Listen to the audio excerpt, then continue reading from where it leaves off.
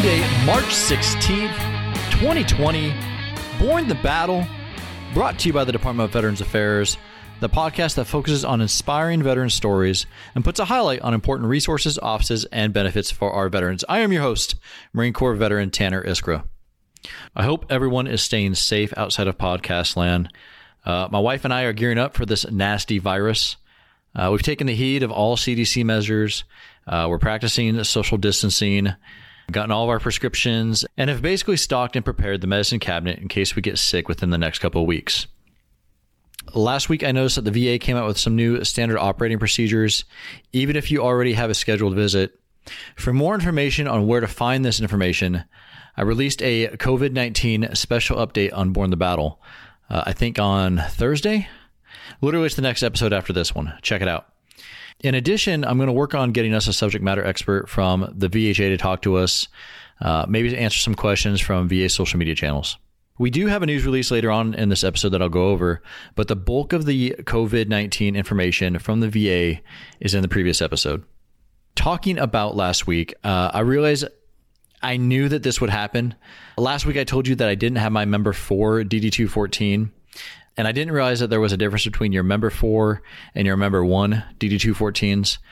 But I knew as soon as I went and spent time doing the research, getting my password reset for my DS logon, that as soon as I ordered my DD214, whether it be a year ago or a week ago, I would find the one I needed somewhere in the house shortly after.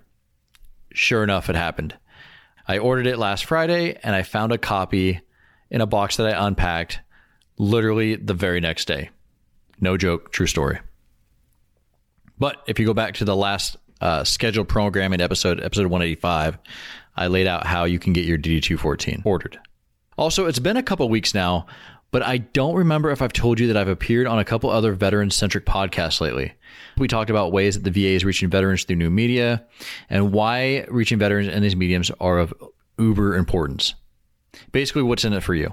I mean, you already know because you listened to Born the Battle, but still, if you want to listen to me run my suck on other veteran podcasts, check out recent episodes of Team RWB's Eagle Nation podcast, Irreverent Warriors 21 Gun podcast, and the podcast Beyond the Uniform. Had a lot of fun speaking with the host of each. Speaking of last week, a lot of good came back after last week's episode. A lot of good feedback on our social media channels and on the blog.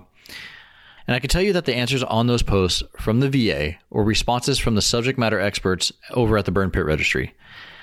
To their credit, they read every single comment and consumed all feedback, which was good to see. There were also 3 new reviews on iTunes last week. This one comes from FRG9, who has wrote in before. I remember your last entry. Thank you for writing in again. He says, long-time listener. I have listened to all episodes of the podcast. Always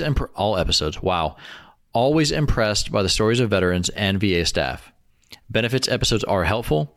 I especially enjoyed the recent episode about the 50th Vietnam War Anniversary Program, which unfortunately I think a lot of those events are going online. I received my pin at a traveling wall exhibit in Kentucky a few years ago. Keep up the good work. FRG9, Frag9. I for some reason when you wrote in the last time, I mistook FRG for FNG, which if you got a Vietnam pin, means in my mind you're definitely not an FNG. Thank you for writing in again. Thank you for your dedication to this podcast. Every episode. Wow. And thank you for taking up the oath during that particular time in history. I don't think you can be thanked enough for that. We got another one from David98.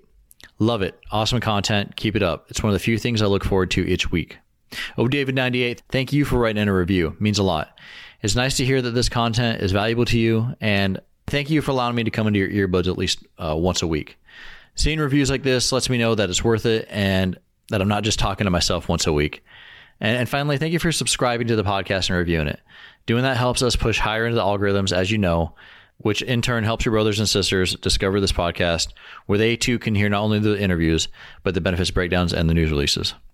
And finally, this comes from Mean Taco Hulk. Man, I love that name, by the way. I clicked on the VA News email for a podcast of a personal interest, the Burn Pit Registry. Listen to the entire podcast.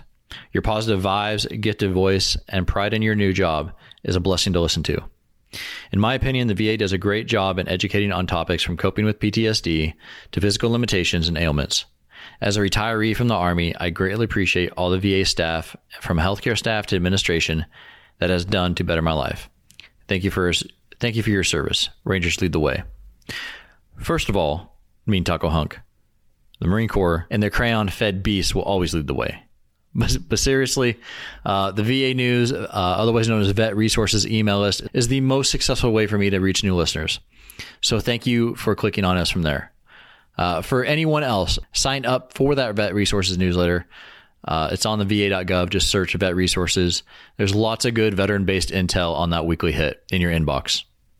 And also, Hulk, thank you for thinking of those who have helped you. I think a lot of times the staff within VA, many of whom are fellow veterans, only hear the negative feedback. And I can see where it can get disheartening to some of those employees. So thank you for recognizing those who have made a difference in your life. Sometimes that's all it takes for a difference to be made. Next up, news releases. We have 4. Count them, 4 to bring to you this week. First one is up. It says, for immediate release, the VA publishes proposed regulations to improve the program of comprehensive assistance for family caregivers. The U.S. Department of Veterans Affairs will publish a proposed rule in the Federal Register March 6th, so it already has happened, that would improve and standardize VA's program of comprehensive assistance for family caregivers and ensure the program regulations reflect changes by the VA Mission Act of 2018. A component of the Caregiver Support Program, the PCAFC, which was an acronym for the Caregiver Program, was established in 2011 to provide additional benefits, including a monthly stipend for qualifying family caregivers of eligible veterans who were seriously injured in the line of duty on or after September 11, 2001. In the proposed rule, VA seeks to standardize eligibility by expanding the definition of serious injury to include any service-connected disability, regardless of whether it resulted from an injury, illness, or disease, defining what it means to be in need of personal care services, and ensuring that the eligible criteria capture the personal care service needs of veterans and service members with cognitive or neurological impairment or mental health conditions, among other things. Additionally, the VA is proposing changes to the stipend payment methodology, definitions for financial planning and legal services, and procedures for revocation and discharge to include advance notice requirements aimed at improving communication between VA and PFAFC participants. So it's out there in the Federal Register. You can make your own comments. It's open to the public. You can find it at federalregister.gov, Federal Register, all one word. And in the search, you can look for comprehensive assistance for family caregivers, improvements and amendments, or just type in Mission Act. You'll find it. It'll say that it was submitted by the Department of Veterans Affairs.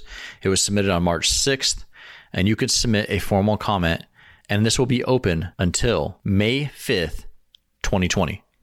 So go ahead and go to the federalregister.gov and make your comment. Okay, up next, it's something that I think you've probably seen in the news. Obviously, a lot of other veteran podcasts are talking about it because it affects some students that are using the GI Bill. It says, for immediate release, VA intends to suspend enrollment of new GI Bill students at the University of Phoenix, Career Education Corporation, Bellevue University, and Temple University. The U.S. Department of Veterans Affairs, acting within its required approval authority under the law that limits certain advertising, sales, and enrollment practices, notified the University of Phoenix, Career Education Corporation, which is Colorado Technical University, and the American Intercontinental University, Bellevue University, and Temple University on March 9th of the agency's intent to disapprove the enrollment of new GI Bill students at these institutions. After careful review and consideration of findings provided by the Federal Trade Commission and state's attorney general offices, VA has concluded that there is sufficient evidence to support a finding that these schools have utilized advertising, sales, or enrollment practices that are erroneous, deceptive, or misleading, either by actual statement, omission, or imitation against GI Bill beneficiaries in violation of the law. And the law that is cited is 38 U.S. Code 3696.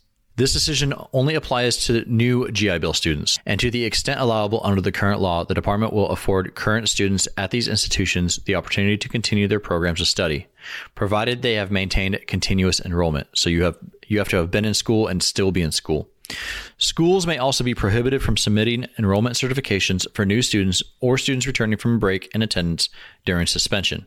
Additionally, while VA's action will not impact current students that maintain continuous enrollment, the state approving agencies responsible for approving courses at these schools may also take independent actions based on VA's decision. If such action occurs, a decision by the relevant state approving agency to withdraw program approval would remove VA's authority to issue benefit payments to currently enrolled students as well as new students. However, VA will take appropriate actions to keep beneficiaries informed of any developments that would impact them. Any GI Bill students impacted by these suspensions may contact VA's Education Call Center at 1-888-442-4551 between 7 a.m. and 6 p.m. Central Time, Monday through Friday. Or you can go to gibillcusthelp.va.gov to submit any questions that you may have. I have heard in other podcasts and seen in other news outlets that a lot of those schools that got hit are taking steps for corrective action almost immediately. So that's encouraging to see. And that call center, again, 1-888-442-4551. If you're going to one of those schools, it's a great resource to have. All right, number 3. This will affect veterans in the following locations: Connecticut, Delaware, Maine, Maryland, Massachusetts, New Hampshire, New Jersey, New York, North Carolina, Pennsylvania, Rhode Island, Vermont, Virginia, Washington, D.C., and West Virginia. It says for immediate release, VA announces change to urgent care and community care network Region 1. The U.S. Department of Veterans Affairs is transitioning from its urgent care network manager effective March 18th from TriWest Healthcare Alliance to Optimum Public Sector Solutions, which is part of United Health Group Incorporated. The change will result in new urgent care providers being added to VA's contracted network, while others will be removed. So they're changing a full network for community care from TriWest to Optum Public Sector Solutions. These changes in veterans' urgent care are part of the VA's Maintaining Internal Systems and Strengthening Outside Networks Act of 2018, otherwise known as the Mission Act.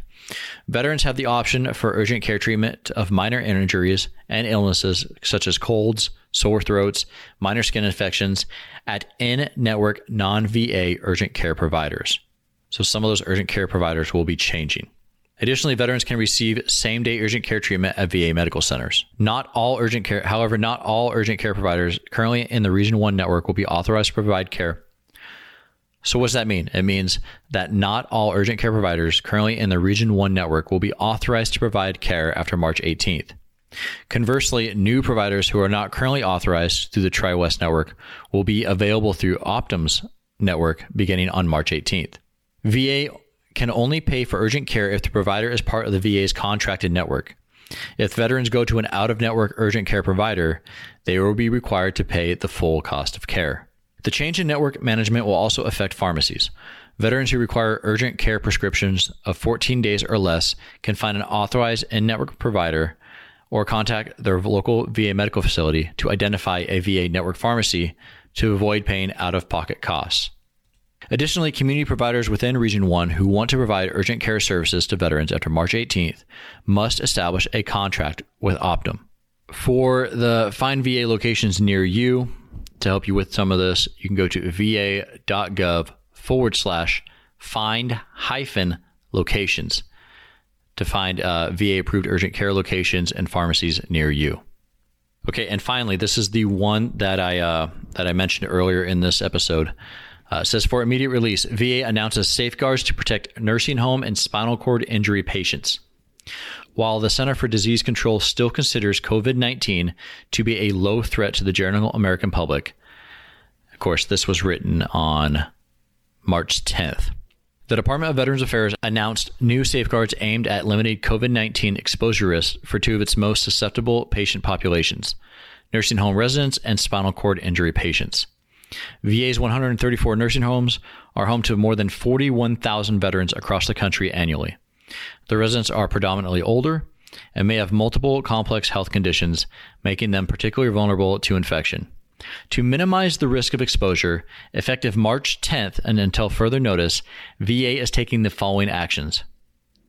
All VA nursing homes will adopt a no visitor stance, meaning no outside visitors will will be permitted to see residents. The only exceptions will be in compassionate cases when veterans are in the last stages of life on hospice units. In those cases, visitors will be limited to specific veterans' rooms only. All VA nursing homes will suspend new admissions. VA nursing homes will continue to welcome resident transfers from VA facilities once medical personnel have determined patients are not at risk for infection from COVID-19 or transmitting COVID-19. Nursing home staff will be actively screened daily and dedicated to working at the community living centers.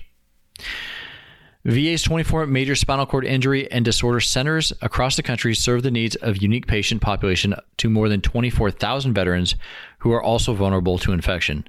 To minimize the risk of exposure, effective March 10th and until further notice, VA is taking the following actions. All VA spinal cord injury centers will also adopt a no visitor stance, meaning no outside visitors will be permitted to see inpatients. The only exceptions will be in compassionate cases when veterans are in the last stages of life. In those cases, visitors will be limited to that specific veterans room only. All VA spinal cord injury and disability centers will limit inpatient admissions to addressing acute clinical needs. This means that all spinal cord injury centers will avoid inpatient admissions for routine matters, including annual exams and respite, which will now be done at an outpatient basis. All staff will be actively screened daily and dedicated to working at the centers. For more information about coronavirus, you can visit cdc.gov/2019-CoV/index.html. All right, that was a lot of stuff before this week's interview. So, as you know, if you're an active listener to Born the Battle, in our archives, we have had Stephen Hawley, who is a former Navy SEAL, Naval Academy quarterback, and founder of the nonprofit Carry the Load on the show. The nonprofit's goal is to restore the meaning of Memorial Day. Like last year, Carry the Load was to partner with VA's National Cemetery Administration as it geared up for its national relay marches. However, due to these unique times, they are now going, all those relays are going virtual, and you can still join them. Just go to carrytheload.org for more information on that. But for today, we have one Carry the Load board member that has some Army representation here on Born the Battle. In addition to being a board member for Carry the Load, she was on West Point's track and field team with a school record to her name. She's a B2B relationship manager for JP Morgan Chase. And in the Army, just like her mom, she is one of the few badass females to ever pilot an Army helicopter. So, without further ado, here's Army veteran Hallie Johnston. Enjoy. You're from Alaska, right? I am. I'm from Wasilla, Alaska. The greatest state. I'm a little biased, but it's the great state of Alaska. Sure. Are you still there? Do you still live there? No, my parents are older, so they moved up there in the 90s.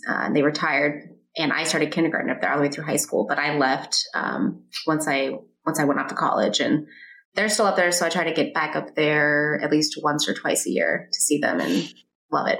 I'm the exact same way. I don't. You're the first person from Alaska on the show that I've interviewed, but I'm from the Pacific Northwest myself. I'm about as close as you can get to Alaska. I came from the Olympic National Rainforest area on the peninsula of Washington. Oh, wow. Yeah, you are really close, especially to our capital. Yep. I'm like you. I try to get back there once a month, or not once a month. I wish once a month, once a year. My again, like you, my family's all up there. Yeah, I love it. So it works out because I head over to Seattle quite a bit for work. And so I'll just pop up for that last leg. Mm-hmm. What do you miss most about the Northwest? The Northwest. People always ask, what are Alaskans like? And I'm like, they're their own being. I don't know. They're weird. They're awesome. If you love the outdoors and hunting and fishing, it's a paradise. Mm-hmm. And that's what my family loves. We have a little bush play, and so we get out as much as possible, especially on the sunny days in the summer. I mean, they're unbeatable. Absolutely. I miss the cuisine. I miss razor clams. I miss salmon. I miss Dungeness crab. Yeah, I'm a salmon and halibut snob. I refuse to eat it outside of Alaska. I understand. No, I'm on the East Coast. I'm like, is that Atlantic salmon? No, take that back. Pacific salmon only, please. Thank you. Sockeye. I'm exactly the same way. Like my parents will, when they come to visit, they'll, bring all the frozen goodies like hidden in their suitcase. And I'm like, yes, it's magical. Where do you live now? I now live in Long Island, New York, which if you ask anyone that knows me, that still shocks them. But my husband brought me up there. So that's where I currently am located, up in Huntington. Yeah. Got you. Definitely not the same. Not the same. Hallie, when did you decide to join the service and leave Alaska? That wonderful, wonderful state. The wonderful, wonderful state. So both my parents were in the Army. My mom was also a helicopter pilot. My dad was in the Special Forces. So, I lived and breathed the military. Ever since I was a little girl, my brothers and I would go and play G.I. Joe and G.I. Jane out in the woods. But to be honest, I thought I was going to be rebellious and not do the typical Army path because both my brothers also went into the service. But it was the middle of my junior year in high school, and the track coach from West Point called. And at the time, I was very, very naive, and I didn't even know where West Point was located. And so my parents were just like, have an open mind. If this wasn't a phenomenal opportunity, we wouldn't be pressing you so hard to just go check it out. And they're silently cheering you on, like what? Because they know at West Point, they know what it means. Oh yeah, exactly. And so I was like, okay, I'll go. I went, and it was amazing and beautiful. And they sold me on the camaraderie that you have there. And I'll tell you what, after the first summer training at West Point, there was no turning back. It was the bonds that you build and the things that you go through. It's just, it builds this camaraderie amongst all your friends, your classmates. And I just knew that, it elevated my typical everyday life into transforming it to doing something for more than myself. And it was a huge life-changing experience for me. And I was on the path that I was supposed to be on. Absolutely. So you were a recruiter for track and field. It said in your bio that you broke the school's pole vault record. What was the height? I did. It was 12 and a half. So funny story about this. I was a gymnast for about 10 years growing up in Alaska. And, and pole vault, because the season is so short, the track season, because of the weather, pole vault's not even a sport in Alaska. You just can't do it. It's too dangerous. So the head track coach at West Point was like, we don't have any pole vaulters. Can you just give it a try? And I have another classmate, Cassandra Clark. She was also a gymnast. We both started pole vault our freshman year at West Point. And both, while we were we would just go back and forth and breaking the school record between the two of us. And we're best friends and we joke about it all the time. But it's just funny. Like, we just wanted to try it out. And we had such great coaches, such great teammates that cheered us on. And yeah, we ended up breaking the school record while we were there. So it was fun. Multiple times, huh? Yeah, we would go back and forth. Like we both, I guess we both just succeeded together. It was good. Pushing each other. That's awesome. Where was the final pole vault at? Was it at West Point, or was it like, where did you break the record at? I actually broke the record my junior year, and I got injured. Where was I at? I think I was at West Point when I broke it. I was outdoors, and right before my senior year, I injured my hamstring, which was a huge bummer.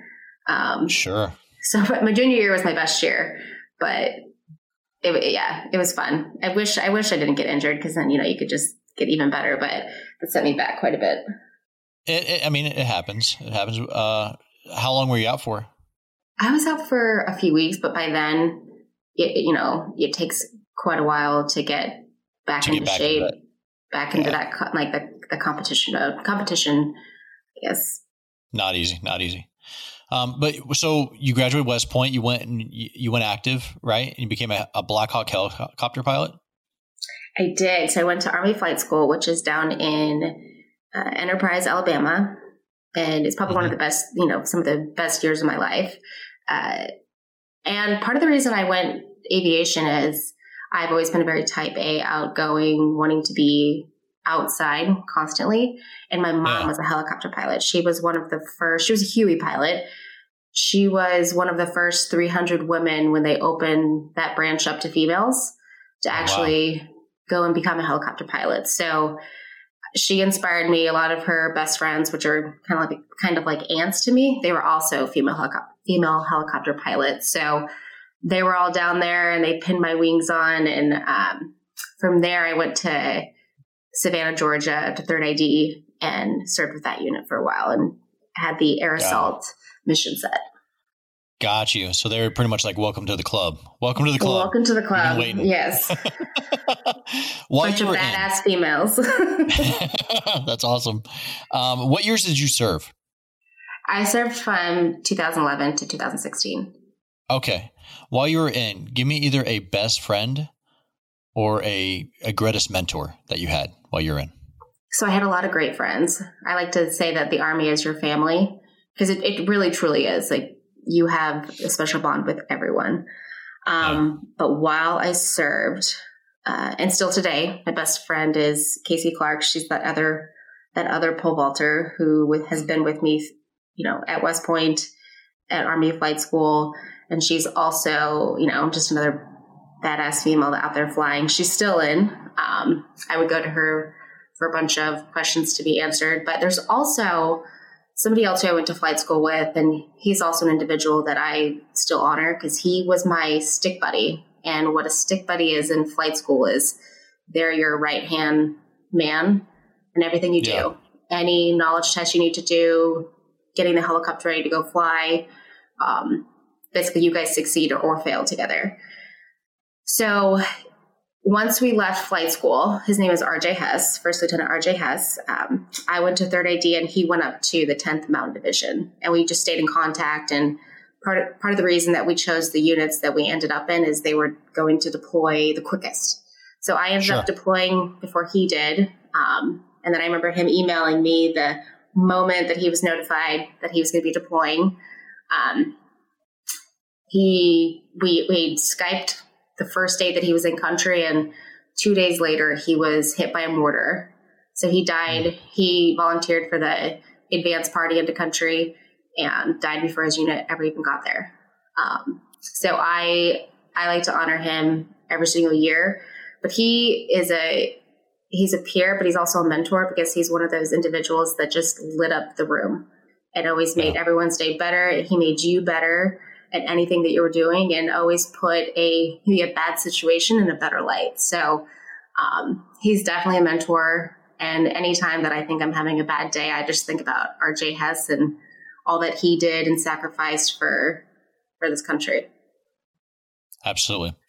If you want to give me his bio, we can make him I don't know if he's been the veteran of the day yet on all of our social media channels. And I'll definitely make him the Born the Battle Veteran of the Week. Every episode, I honor someone, and that could be for your episode. I'd like to put Hess on there. Oh, great. That'd be awesome. Yeah. His dad was also a colonel in the Army. So he was a proud son, following in his dad's footsteps. So that'd be great. I would absolutely send you his bio. Yeah. Send me the bio. I'll put it on. So when you were deployed, you were involved in not inter service, but cross country support in Afghanistan, supporting Aussies. What was that like? That was awesome. The Aussies I just always think it's an amazing experience to be involved in a multinational mission set. Yeah. And they're great to work with. And in some areas they have more leeway than the Americans do. So it's always fun to set those missions up just so we can accomplish whatever we're trying to accomplish. But they were a blast. I mean, if I had to pick anyone to go deploy again with, it was them. You never had a dull moment.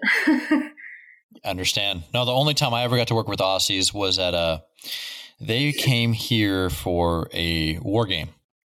And the interaction I had was after the war game at a bar. And they can drink. They can. So it sounds like you did one 5-year tour. For you, when did you know it was time to leave the service? So I think anyone, when they leave the service, they know it's time. They have basically a decision tree, and they go through, and if you end up on the left side, you're getting out. If you end up on the right side, you're staying in. For me, there's a lot of different reasons that I chose to get out. And so it worked out. And I think, you hear everyone ask, like, why did you end up going to JP Morgan, which is the company that I ended up going with afterwards. And it ended up being a blessing. They welcomed me with open arms and just wanted to teach me as much as they possibly could. And I wanted to learn from them. People always ask also, what do you miss about the military? And it's that family aspect. You don't get, or I haven't seen yet, the one team, one fight mentality where it's, we all accomplish everything or we all fail. I haven't yet to see that. I mean, I have a few colleagues that you have that relationship with, but it's not the esprit de corps. A team-wide thing. Yes. And that's what, I think if you ask anyone that left the military, that's the aspect that they miss the most, because you can't replicate it. It's just, and I think that's why the United States military is just so powerful and accomplishes everything to the highest tier. Absolutely. Would it be fair to say that's the hardest part of your transition, is getting used to something that's like that in a professional sense?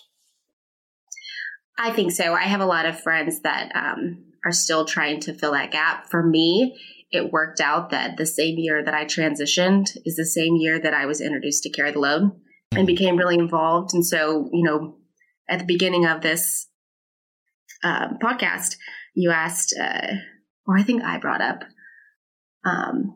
wanting to be or do something more than for yourself. And so that's exactly what Carry the Load is for me. If I didn't have Carry the Load as a method to go and volunteer and be still involved with veterans, then I personally would have a gap. I would have that purpose gap in my life, not fulfilled. But I do have it. So, and I had that gap filled quickly from when I transitioned from the military. So, but the little in between, there was definitely a time in there where I just thought I was on an extended leave, that I wasn't really out of the military. Like I was going to go back to the military. But I still feel very close to it. One, because I still have family members that are still serving, and being involved with Carry the Load, you get to meet and hear the stories of the greatest out there. Absolutely. You're a board member for Carry the Load, correct? I am, yes. Yeah, and in our archives, we've had you're the founder of Carry the Load, Navy SEAL veteran Stephen Hawley, who I'm sure you've probably had a pretty good rivalry with, being from West Point, and board member Marine veteran Todd Boating. For those that haven't heard those episodes, can you give me a quick overview of Carry the Load and the partnership with the National Cemetery Administration for the VA? Yes, so Carry the Load was founded, just like you said, via two former Navy SEALs, Stephen Hawley and Clint Bruce. And it was really to restore the true meaning of Memorial Day, because, people were forgetting the purpose and why it was there. And it was making a lot of people angry. It's transformed a little bit since then, back in 2011. And we've expanded it from military to include firefighters, policemen, first responders, and their families. And it's really a platform that allows all Americans to realize the sacrifices that these heroes do on a daily basis, and really honor those that that paid the ultimate sacrifice. And for the NCA partnership, it just seemed fitting and meaningful that our national relay, that we have the East Coast, West Coast, Midwest, and now we're adding the Mountain States this coming year. And that opportunity to be a part of the national relay is really life-changing. You're out there walking alongside many different families, a lot of Gold Star families, but alongside other veterans, the police force, and they just have this willingness to share their story and what they've done and how the military has impacted them. And it's also amazing to see Americans out there that just want to learn more and want to learn of the sacrifices that all of our first responders and militaries have done. So it's a life-changing event for anyone that's been involved. And they travel in 5-mile segments all month long. And they wrap up in Dallas during Memorial Day weekend on May 24th through the 25th for a 20-hour march. And that event itself is very moving. I got to do the Eastern leg last time when you guys, last year after I interviewed Stephen and they were like, come on out. So I did I got to do the Arlington National Cemetery leg, that 5 miles in the middle of a rainstorm. It was pouring rain. And, but you talk about when you're a civilian and that lack of camaraderie. There was definitely camaraderie out there on that leg. Yes, it's beautiful. And so to your point, the East Coast leg, it kicks off at the West Point Cemetery. So there's a group of us that walks from the West Point Cemetery, which if you've never been there, I encourage everyone to go check out all the amazing heroes that are buried there. And we walk for 24 hours through Manhattan and end up at down at the 9/11 Memorial. And that is unbelievably life-changing to see all these New Yorkers walking with you alongside to really remember those that we lost on 9/11. But we're going through 42 national cemeteries, and just like the NCA, we want to honor those that have sacrificed for this country. Absolutely. If you're a listener looking for more information on how you can take part, I implore you to go to Stephen and Todd's episodes, especially Stephen. There was a lot of information in his episode, especially how you, as Carry the Load, get involved in schools and the Continuum of Care program. Is really interesting how you as a nonprofit, how you support other nonprofits. Yes, we have the 3 pillars. So the awareness, which is really our Memorial May campaign. And it's those relay routes that travel throughout the U.S. for the month of May.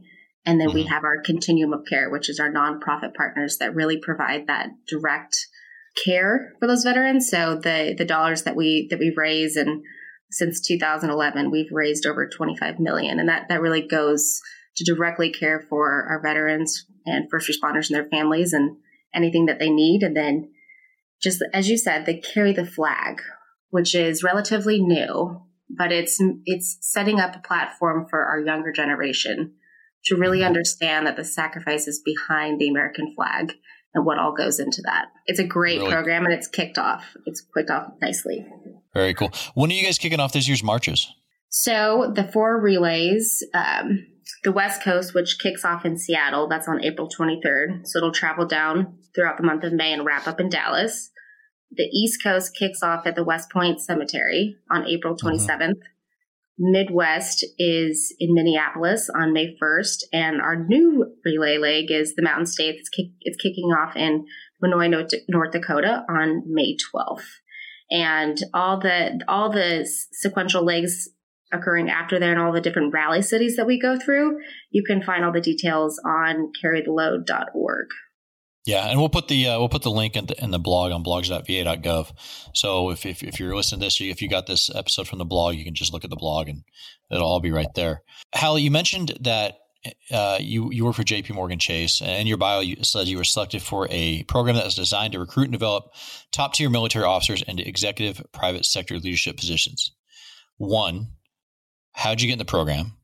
And was it while you were active? And 2, what was the hardest thing for you to learn in that program? So JP Morgan modeled, I actually joined the program before it became an official program. I was like a test case. Oh, wow. Oh, guinea pig. A little guinea pig. It's modeled after the GE rotational program, which a lot of companies are beginning to model their rotational programs after that. But I learned about it at the Service Academy Career Conferences. And that's a career conference for any Academy graduate, exclusively held to go figure out what's out there and ask any question you want. It's very informal. But I was introduced to a JP Morgan executive there who offered the opportunity to have the chance to go explore different areas of the bank that I thought I would be interested in and where I thought I could add value. And the beautiful thing about a rotational program is you don't know what you don't know. So myself being a helicopter pilot going into corporate America, I might think that I really want to do marketing, but once I get there, is it really what I imagined? And again, back to the rotational piece, if I don't like it, I can absorb as much as I possibly can, learn as much as I possibly can to apply in different aspects, but I can easily move on to a different part of the bank and go experience that. Gotcha. How long is the program? It used to be 3 years. Now it's 2 years, but it's a great program. It has one of the lowest or the highest. It's the highest, lowest turnover, highest retention rates throughout the firm. They do, and a big aspect of that is that you're giving that veteran the chance to go figure out where their niche is, versus just selling them on a job description and them realizing that the grass is not really green on the other side. It's not really what they wanted to do. Really cool concept. Hallie, this is only open for service academies, right? As of right now? So no, how I learned about it was the Service Academy Career Conference. The program has expanded to, it used to be just officers. Now it's expanded to enlisted, NCOs. They've actually opened a ton of different pathways to getting into the firm specific for veterans. So they spearheaded, JPMorgan Chase has spearheaded the Veterans Jobs mission. Got you. Very cool. Hallie, what is, I guess, one life hack, or I call them vet hacks, that maybe you've learned since you've been a civilian that can maybe pass on to someone that's currently transitioning? Life hack. I think a common misconception when you're in the military is you need to act like you already know everything. And people are afraid to ask questions. Fake it till you make it. Fake it till you make it. Where I think that if you want to succeed and you want to succeed fast in corporate America, don't be afraid to ask questions. Because believe it or not, there's a ton of people that have either already done what you're trying to figure out and will help you not reinvent the wheel. And two, a lot of people really do want to see you succeed. And if you ask the question, they're there to help. Absolutely. I feel like there's a lot of people, and we talk about the lack of camaraderie, but I do feel like there's a lot of people in corporate America that, as a veteran, they want to take part in your success. Is that fair? Absolutely. That is. And going back to, Carry the Load's mission of a lot of Americans not knowing how to give back and honor veterans. This honestly is one of those ways. Like, they just want to help and see you succeed. They know you didn't come in the traditional way that 90% of corporate employees do out there. And so they want to help you and see you succeed as much as you want to succeed. So there definitely is hard work that goes into it. But it's been at JPMorgan specifically, it's a great group of people that I have had the experience of working alongside with. Gotcha. Hallie, what is one thing that you learned in the Army that you apply to what you do today? And what do you do for JPMorgan? So you're not marketing. It sounds like you decided to do something else. I love marketing. Don't get me wrong. It's just, I wanted to go in my rotation. I wanted to maximize my time in the rotational program and see as much as I possibly could. Gotcha. But today I'm a relationship manager. So I go out and business develop with organizations where we see a strategic partnership viable to benefit both organizations. Okay, so almost like a corporate outreach, B2B type stuff? Yep. Exactly. That's awesome. Hallie, other than Carry the Load, which you're a part of, is there a veteran or nonprofit or even an individual who you've worked with or had an experience with who you like to mention within the military veteran community? I have a lot. I've had a lot of veterans that have shaped me to be the person that I am today. One person specifically, Colonel Herder. He was my second Reg commander when I was a West Point cadet. That's when I first met him. And he was one of those officers that everybody feared, but in a good way, because they respected him. Yeah. And he was also, because of that fear, made you be the best person and version of yourself. And so even though I met him when I was at West Point, he's been a mentor since I was in the Army. And even since then, he's just a great person, a great father, a great husband. And he has positively impacted everyone that he's encountered. What's one thing you've taken away from him, from some of his mentorship? I think that failures aren't a bad thing. Everyone's going to fail. And if you learn from it and figure out how to adapt and change, or just how you're going to make yourself better, then you just become a more holistic, better version of yourself to move forward. He was my second wrench commander. So one of his jobs was discipline. And of course, any college student likes to push the limits. So I definitely went in front of him 1 or 2 times. And it just made me a better person.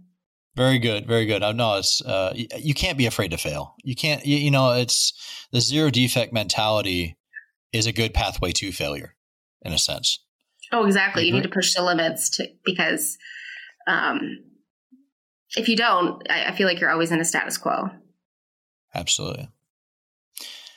Hallie, I've had a really good time discussing a myriad of things here, especially Northwest cuisine. Is there anything else that you'd like to share or give a parting shot to the audience that I haven't asked? I would say, I want to say thank you to everyone that has served, listening, supporting the veteran community. I think that we should continue to make that aware that, again, these veterans this is a voluntary service, and they're volunteering, and some of those, they don't make it home.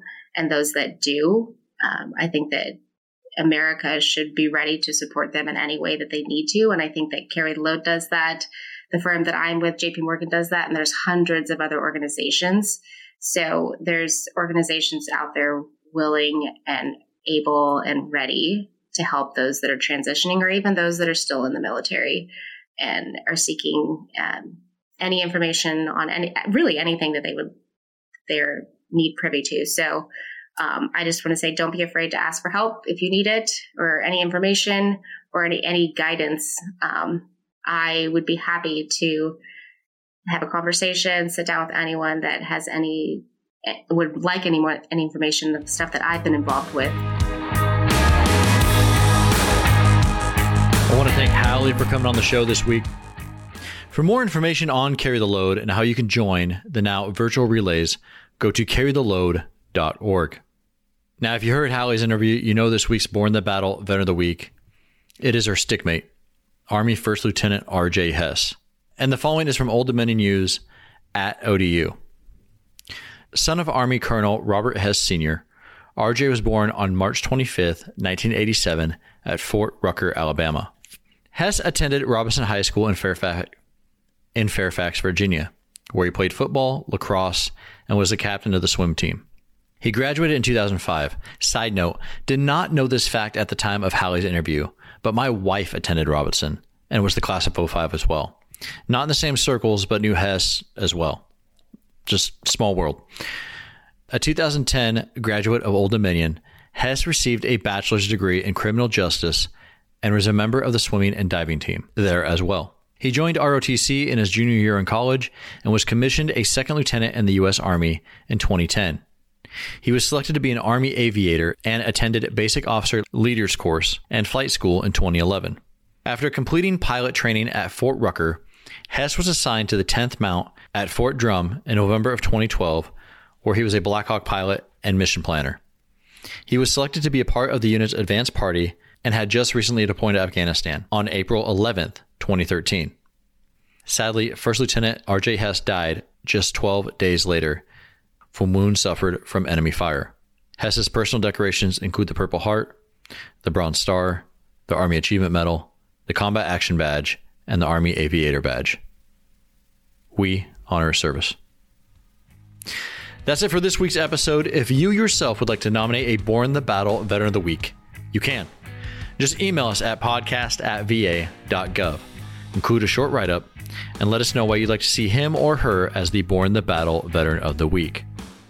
And as always, I'm reminded by people smarter than me to remind you that the Department of Veterans Affairs does not endorse or officially sanction any entities that may be discussed in this podcast, nor any media, products, or services they may provide. I say that because if you're a veteran artist, or if you create poetry or music, we will feature your auditory art as our outro. Again, if you email us at podcast@va.gov with all the pertinent details.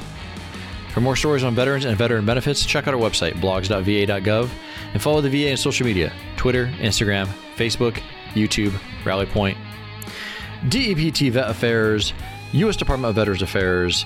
No matter the social media, you can always find us with that blue check mark. Thank you again for listening. Have a great week. Take care.